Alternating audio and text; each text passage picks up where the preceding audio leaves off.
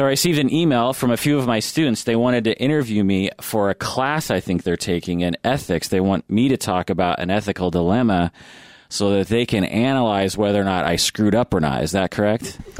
That is correct. Yeah, and so here we are in my office at Antioch University, Seattle, and I'm about to disclose an ethical dilemma that I've been through in my professional life, and I have 3 students here that will take this information and analyze it and scrutinize and write a whole paper about it, and then we'll see if I screwed up or not, right?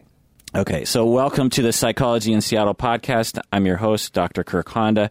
I'm a professor and a licensed therapist. Why don't you guys introduce yourselves? Aaron, why don't you go first? I'm Aaron McLean, couples and family therapy student. I'm Brandy Hanen. I am in the master's program for clinical mental health counseling. That's right. I'm Alicia Guthrie-Morse for clinical mental health counseling. What questions do you have? Do you want me just to present the case, or do you want to ask questions, or what do you want to do? Well, yeah, the first question is, what is the dilemma in as much detail as confidentiality will allow? Right. I gave it some thought this morning, and I actually don't run into that many ethical dilemmas when I started thinking about it. In my mind, at first I thought, oh man, there's just going to be like a million ethical dilemmas. But I was like, actually, it doesn't happen very often. So this one happened a couple weeks ago. Well, no, it probably was about a month ago. I received a phone call from the sister of a very good friend of mine from 20 years ago. So this is going to be hard to keep track of. So a friend of mine from 20 years ago, her sister, whom I know less well, called me and said that both of their niece is in another program in Seattle getting trained as a therapist and is required to get therapy and wanted me to set her up with a therapist. Does this make sense? So this is basically the niece of a friend of mine who wants therapy. Okay. So whenever someone asks me for a referral to a therapist, I immediately go to my referral list that I keep. It's a list of different therapists that I know about and have the contact information for. And a lot of times what I will do is I will recommend students who have gone to Antioch because I know them well and want to, bolster their practice. And so I was looking at this list and I came to a name of a student who graduated from Antioch and is my supervisee now. And she's trying to build her practice, and she doesn't charge very much. She's willing to, go pretty low in her fee because she's just building her practice. And I immediately thought she would be perfect for this niece because their personalities are so similar. She has a very youthful energy, this therapist, and this potential client is, I think she's just out of her bachelor's, so she's 22. And so the ethical dilemma is, do I refer this niece of a friend whom I know this niece, but not very well, but I know her aunts fairly well. Do I refer her to my supervisee? The supervision relationship is such that my supervisee will be discussing all of her cases in detail with me. I will have access to all of her records. So in a sense, I am referring the niece of a friend to well, not in a sense, but literally I'm referring the niece of a friend to a therapist that I will be conferring with, that they'll be asking me a lot of questions about how to treat this person. So do you understand the dilemma, I guess, at this point? So are you still in the decision-making process? You haven't? No, I made the choice. You made the choice. I made the choice to refer her to my supervisee. Okay. Even though there's some questions here, I'm curious about what your process was in making that choice. Yeah. Like what you considered? Yeah. So I considered what we call in the business multiple relationships or dual relationships, in that I would have a dual relationship with this niece in that she's the niece of my friends, and she would also be the client of my supervisee. So I would have a dual relationship with this individual, with this client. Okay. I would also be, in a sense, encouraging my supervisee to have a dual relationship with this client in that my supervisee would be in a therapist-client relationship with this client, and also the client would be her supervisor's friend's niece. Does that make sense? Okay. So I'm encouraging and promoting a dual relationship for my supervisee. So that's another consideration, because not only do I have an ethical obligation to the client, but I have an ethical obligation to my supervisee, because I am supervising that person and I need to be mindful of not harming my supervisee as well. So I'm also putting this client in a position of thinking, what information is my therapist going to tell my her supervisor, and is that information going to get back to my aunts? Because my supervisee doesn't have a relationship with her aunts, but her therapist supervisor has a relationship with her aunts. Does that make sense? The other consideration is that she's a student in another program. And since in Seattle, the program's mixed to some extent, am I going to run into her in that way? And is my supervisee going to run into her at professional functions or something like that? Because essentially, the client is becoming a therapist. And so we're all going to be in this together. And so that's another consideration. So I considered all those things. I would like you to expand a little bit more on the supervisor role. So what I understand, so if you were a therapist, if she was coming to you actually and wanting you to be a therapist, it would, according to the Code of Ethics, it would be unethical for you to do that because you cannot have a relationship in that way, or technically for 2 years, I guess, is the rule, or you can't have like a relationship with other people. So how does that work with a supervisor, or do those rules not apply? Yeah. Well, we don't refer to ethical codes as rules, and we also don't typically say things like it's unethical. There's just ethical considerations. And we have to consider benefit versus harm. So there's potential harm, but that's balanced by the benefit of setting up this person with a cheap therapist that I believe will be perfect for this person. This isn't just, I'm not just referring, I'm not just saying, well, I have this supervisee that needs clients. I have a supervisee that I believe is going to work out very well. Fast forwarding in time, they did meet up, and they love each other, okay, to the point where in her program, they found out that she's an LMFT-A, meaning an associate, meaning that she's still under supervision. Her license isn't such that it's unencumbered. She's a recent grad, and her program is saying that she can't see an A, she can't see an associate, and she's lobbying now to the program saying that I love my therapist so much, you can't do this to me. If you make me switch to an unencumbered licensed professional, I can't guarantee that I'm going to like my therapist this much. So my guess was correct. So the ethical consideration has to be balanced on that. For instance, in other communities, small communities, you might be the only therapist in town, and there might be only 300 people in the town. So you're going to have a dual relationship with every single client you have. Now, if we consider them rules, and we say you never have a dual relationship, then that therapist will not be able to help this community, and this community cannot benefit from this therapist. So it's not that there's rules, it's just like what's the harm versus benefit. So the decision making that I had in my head was, am I exploiting this person or this supervisee? And I immediately said no, because there's really no exploitation. I don't get anything out of this. I mean, I guess you could argue that I'm getting favor from my supervisee for referring her to her. My supervisee might be in debt to me or something, but that's, in terms of my professional life, I can say not something that I'm too worried about. Okay, I have a question. I was wondering if in your decision-making process, did the fact that this potential client was a student in counseling influence your decision? Had it been somebody maybe more vulnerable or suffering severe symptoms, might you have made a different decision? It's a good question. Yes.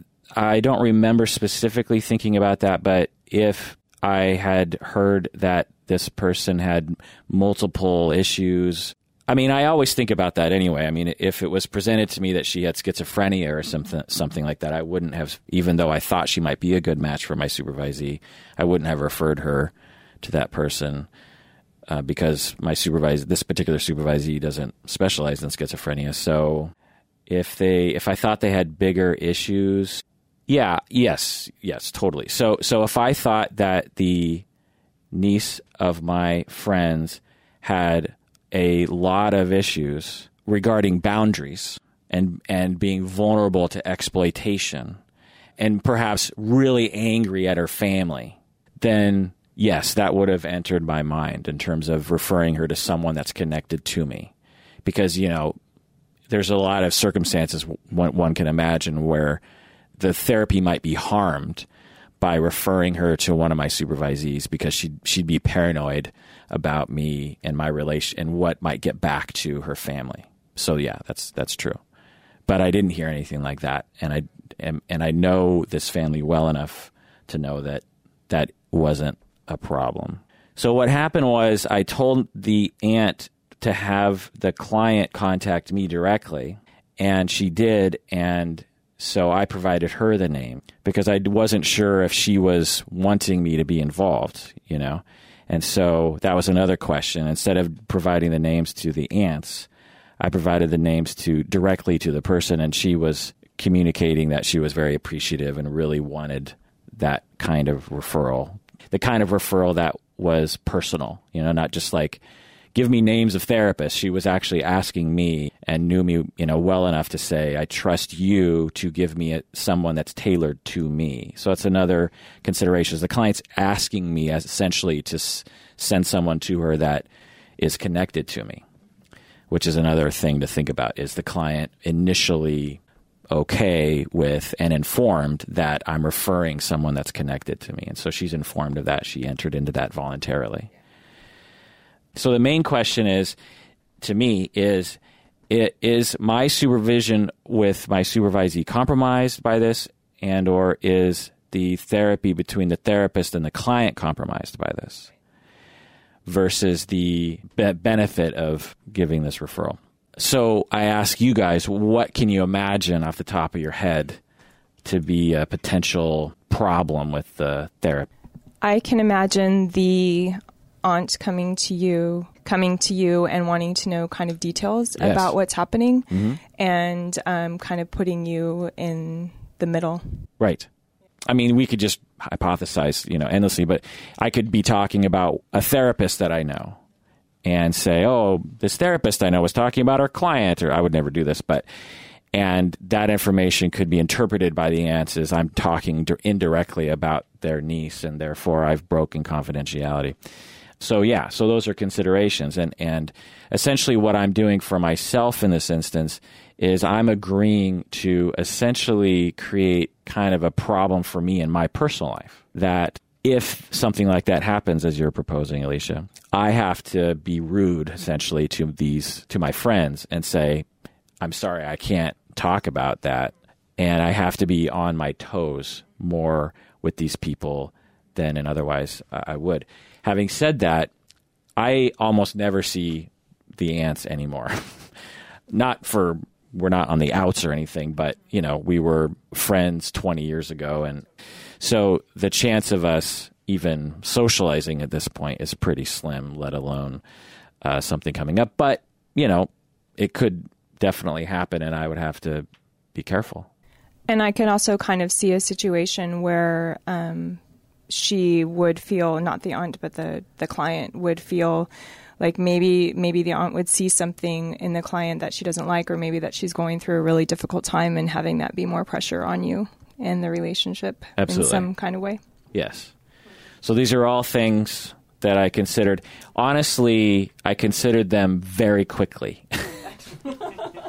I did not sit down for an hour and go back and forth. Yeah. I mean, I considered them in probably the span of a minute or two. And because you don't have a lot of contact with her, you were like, oh, this isn't probably ever going to be a situation anyway. Well... Or I also know how to stop this. I've been in so many situations like this that I reflexively know that if something comes up, I have confidence that I'll either know how to react or know to not react and consult or something.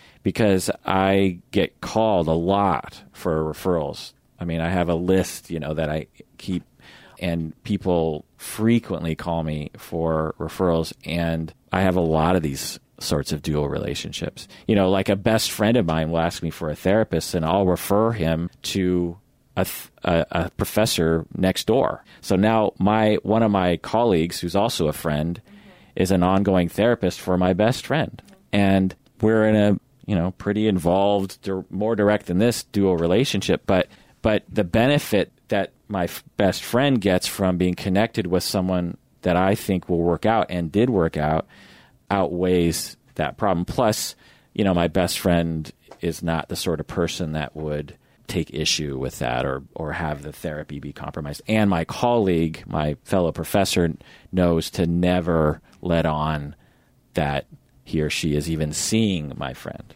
And the difference in this situation is that you're a supervisor to this person. Right. Which is really complicated. It's very complicated. Mm-hmm. Is it too complicated for your paper? No, I think it's really interesting. Okay. I was curious about, I don't know if you'd call it countertransference or transference issues with your supervisor now. I wonder, or supervisee, if that's become an issue, or you foresee that becoming an issue if your supervisee feels as though she's having difficulties with this client, or if that was something that came to your mind. Good. Right. That's a good question. So say something happens between the client and the therapist, my supervisee, and they have a conflict of some sort. And now she needs supervision around that. And because of my dual relationship, because I like this, I have a relationship with this aunt, with this niece of my friends, I've lost a little objectivity. She's not just someone that I don't know. She's someone that I know and have somewhat of a history with. Well, let's give an example. So say my supervisee says to me, so my client was talking about her aunts and saying how jerky they are and how terrible they are to her. And I'm thinking, oh, come on, my friends they're good people. And so it biases my supervision of my supervisee, which influences the therapy to the client. So there's a whole slew of considerations in there. And if I'm not aware of that question, then I could potentially harm the client and the supervisee, I guess. So it's just a question I just have to always keep in mind. Are my interpretations influenced by my dual relationship? Am I being as quote unquote objective as possible? Does that answer your question? Yeah, actually, I was more wondering about if your supervisee could end up in a position where she feels like in a bind of feeling like she can't help her client and then disappointing you, right. Which in a sense, I'm thinking of autonomy, it's kind of up to her to kind of bring that to light and talk to you about it. Right. But it could put her in a bit of a bind. Right. Like that she would potentially withhold information from him in order to protect herself in the situation, kind of? Yeah, because she might think I would be against her, my supervisee, if certain information was around or something. Yes, so that's something to consider. I've been working with the supervisee for 2 or 3 years, probably 3 or 4 years actually, and so we have a pretty good relationship, and I am confident that we would be able to manage a situation like that. Plus, it's really hard to imagine a scandal of that sort occurring in this group. But yeah, that's a consideration. Does the benefit outweigh that potential harm? Because that's certainly something that could happen. So what we ended up doing as a result of another consideration is once they entered therapy, I said, and I do this frequently with my supervisees, is I said, offer to your client the opportunity for you to never discuss your case with me, if this makes sense. So I'm telling the supervisee to say the following to the client. My supervisor is Kirk, and if you don't want me to ever discuss you with Kirk, then that's okay. I will get supervision somewhere else. what do you want to do with that? It's completely up to you. And so that was offered. The client said she didn't mind. So that's putting, again, the power in the client's. I was just going to ask if things, let's say things did go wrong and, I don't know, you were sued for malpractice or something. Yeah. How much would you have been covered by your supervisee's disclosure statement? Well, in the disclosure statement, it says that I'm her supervisor. I mean, we'd have to imagine what the suit would be, I guess. Yeah. Well, let's imagine a scenario, I guess. So the client is harmed by the therapist. Are you saying she would sue me? Would you be at all part of the situation? Part of that situation, yeah. Yeah. All of my supervisees, I am legally responsible for. So they do anything. Yeah. I'm in trouble. But would you be covered by that disclosure statement? I'm not sure what you're asking, but if the not either. If the disclosure statement was a support for my defense, meaning that she claimed she was never informed, for instance, that I was the therapist supervisor, and it's in the disclosure statement clearly stating that I was, then I guess the disclosure statement would help me in that way. Yeah. And it sounds like he would be protected by the consent that he asked for in the beginning to say, I don't have to be your supervisor, or she asked the client to. Right. And those would be documented not only in my notes, right? Yeah, in the therapist's notes, but also potentially in her supervision notes and my supervision notes. So that would be good cover. Yeah. I just wanted to make a comment, and I know we have one more question left. Sorry, but I really appreciate the way you talk about ethics because, we're just really getting into it in our class. Yeah. And it really kind of is being talked about, and this is my opinion. You guys might have a different opinion, but it's really being talked about as as rules, as something that's really something not even just a standard to adhere to, but then we have a moral standard on top of that, and laws are kind of mixed in that as well. And hearing you talk about it as a weighing, just kind of like a guideline where you weigh benefits and harm from, that's really helpful to understand even how to view this. Do you guys agree? It's really helpful to hear. So I just wanted to make that comment. Do you want to ask that? Yeah, it's common and perhaps comforting when we're given rules. Throughout the beginning of my career, really wanted the rules and was really upset. Even for instance, the reporting of child abuse, for instance, has exceptions to that rule. And it's very unsettling and anxiety provoking because I just want to know what to do. However, therapy is not like that, and situations are much more complicated than that. So, right, it lends itself to a discussion of pros and cons. Yeah. It's really helpful for me because I also especially with suicide and stuff, I hear that, and then child abuse also, I hear a lot of that, and it's really hard for me to decide whether I want to break this trust that's happening with this person or whether it's my obligation to report, even though I'm not really sure what's happening. Right. So it's really helpful for me to hear you say that because I've and this happened kind of a while ago, but I've been oh my gosh, did I make a wrong decision? From an ethical standpoint, did I make a wrong decision by not reporting that person? Yeah. And instead, I just kind of helped her, and thankfully it helped her. It didn't really she didn't end up committing suicide, but yeah, so that's really helpful for me. Yeah, the guidelines are consult, and then document. Because that if you do get in trouble and you followed your supervisor's advice, particularly, and potentially consultee's advice, then that bolsters your defense. The chance of us getting in trouble is really slim, so that's there. But if something happens, you want to have consulted and documented that. So what recommendations would you have for us newbies entering the field? Regarding ethical practice? I see. Consult, document. Honestly, because there's a number of different benefits to doing it. One is that obviously 2 heads are better than 1 and 10 heads are better than 2. And often in these situations, particularly when I was first starting out, like it's really hard to sift through the considerations. It's a very different way of looking at things. And there's so many random possibilities that you will never think of yourself, particularly in the beginning. So you really have to talk with as many people as possible. And then document, as a cover your ass sort of thing. But also when you document, you're thinking about it. You're writing it out and you're like, oh, wait a second. I guess I need to go back to my supervisor and ask them this and then document that. And so there's a lot of benefits to that. It takes time, but each time you do it, it'll be faster each time you do it. For instance, with this particular situation, it only took me a couple minutes to just run through all the possibilities and then act because I've been through it so many times. But the first time I was in a situation like this, yeah. And another thing is another piece of advice is don't be paranoid.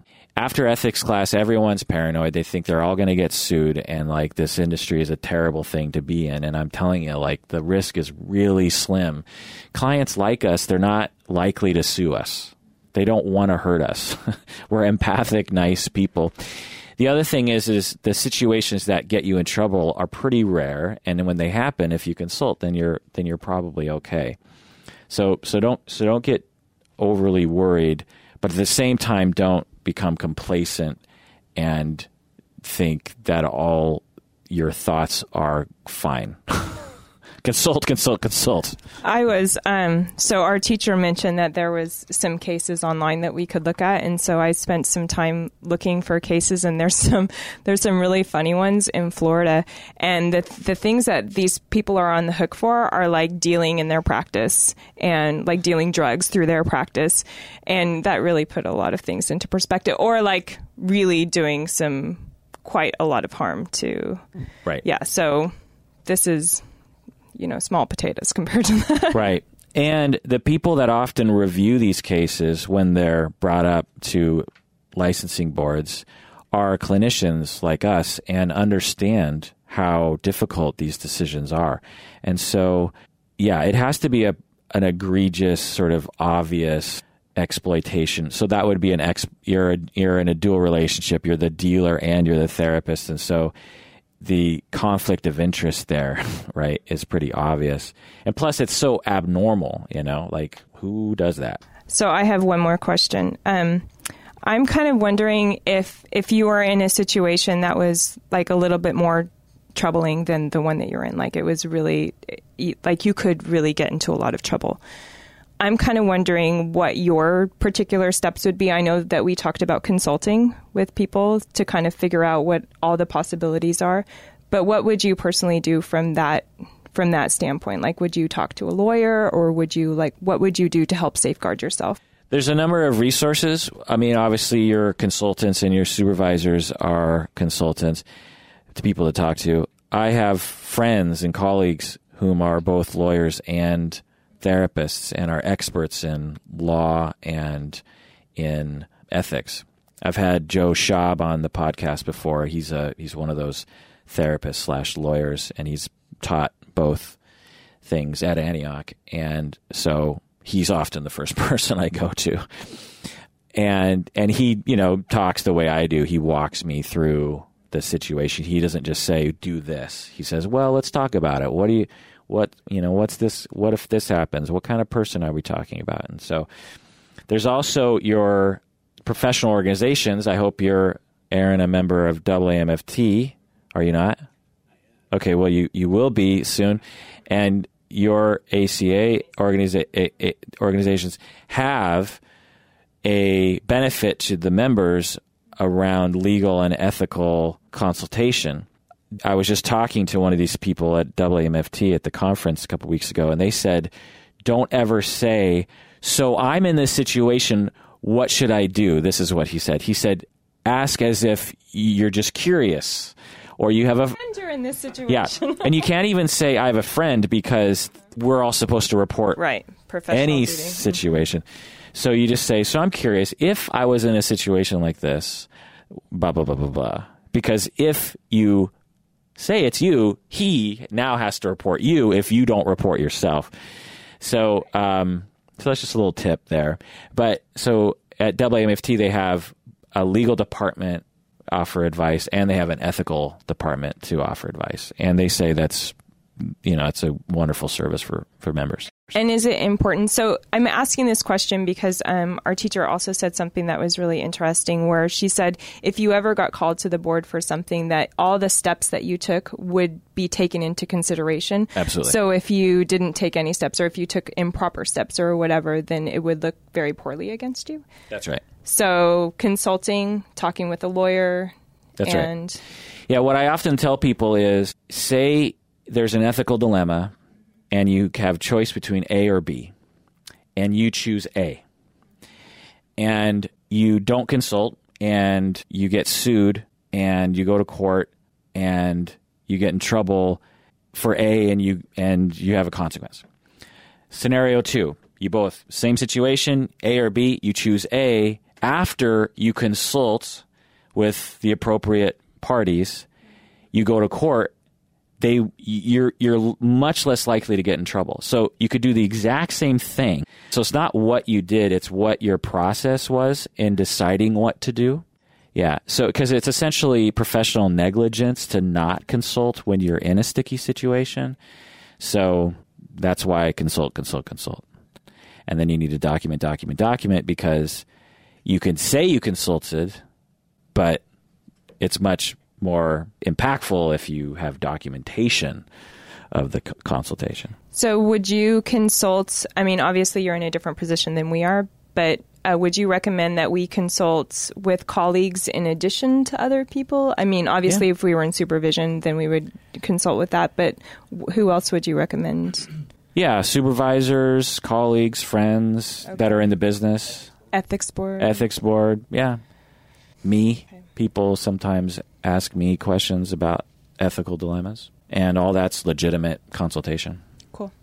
So I've been actually wanting to ask you this for a long time, and it's something that's been brought up in our ethics class a few times. I have very strong opinions about this, so that's why I wanted to ask you. And I was actually going to email Alicia, you. Strong opinions. I was actually going to email you and say, would you talk to me about this?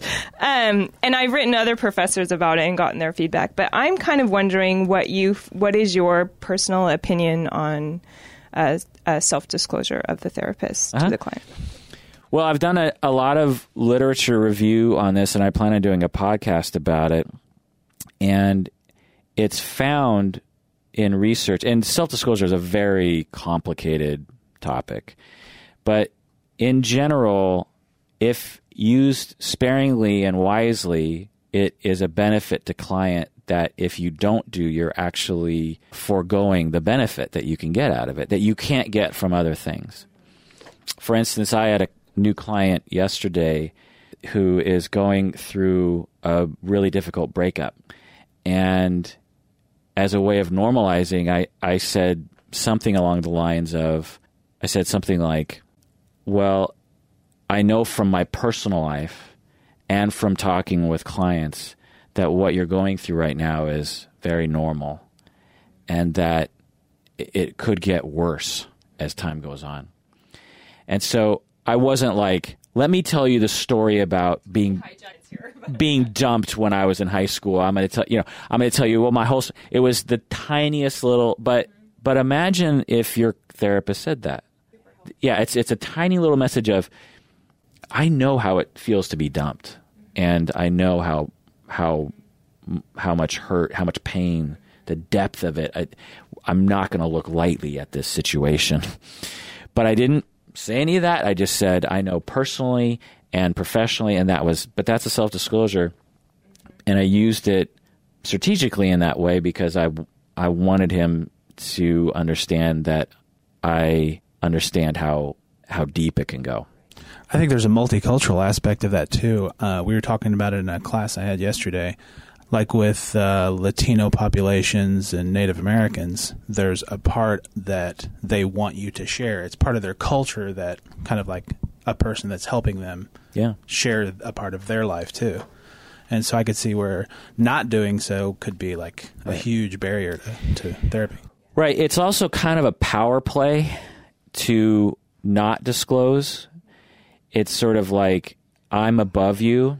You have to tell me everything about you, but I'm not going to tell you anything about me because I'm up here and you're down there. I'm exaggerating it, but on the other hand, I almost never self-disclose.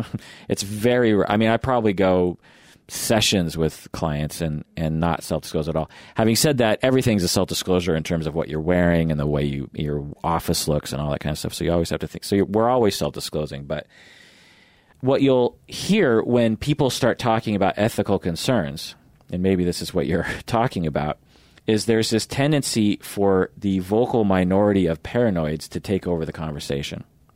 And for the majority of people that have a more nuanced point of view, like, well, it kind of depends, for them to be silenced.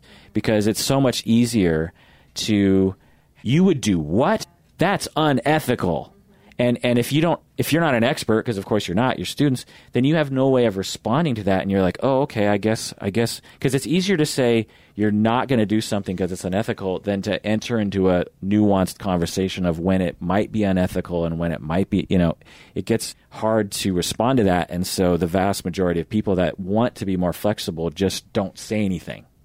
Is that what you're experiencing? Yeah, because I do believe it's contextual. I do believe it depends on the population that you're working with. And I mean, I know that there are certain considerations that I use in the work that I do now that wouldn't be the same in a private practice, for example, just because of the population that I work with and just because of where I work. And I know that if I didn't give a little of myself, that I wouldn't get anything from them. And, but I, in a different situation, I know that I would have a different stance. But it works for me in there. And I've written to, like I said, I've written to other professors about it. I've talked to other people about it, and they've been very hardcore that that's not okay. And so it's been something that I've really grappled with because it might not be okay, but it's working for me, and I'm doing great work where I am. And I know that I'm not doing therapy on these people. It's more of a kind of a classroom workshop setting, but still I'm working by these standards that I'm learning. Mm-hmm. Yeah. So it's been something I've been really grappling with, and that's really helpful to hear you say that. Yeah, I mean, I don't know the specific questions you were asking these other colleagues or these other experts, so to speak, these other professors, but in general, it's widely known among experts of self-disclosure that it's a good idea to use if you use it wisely. Again, you have to make it not about you. The shorter the better. The more it has to do with providing empathy, the better. And there's lots of research showing the benefits to it. I mean, they've taken groups of therapists and said, don't disclose at all. Okay, now you group of therapists disclose in this way, and then they measure outcomes among the clients, and there's a benefit to self-disclosing. So it's evidence-based. So you're actually denying the client that benefit by not using that wise disclosure. I mean, think about being in classes. I mean, imagine if your professors never self-disclosed. Like, that's not cool.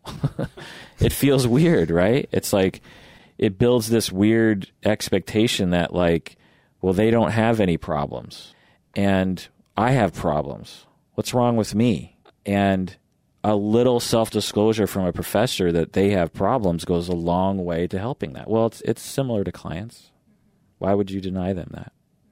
Well, thanks for agreeing to record this for the podcast. As I was telling you before we recorded, I'm always looking for ways to synergize my life, trying to integrate, try to get two birds with one stone. Right now, it's like I needed to do this interview and I need to make a podcast, so I recorded this.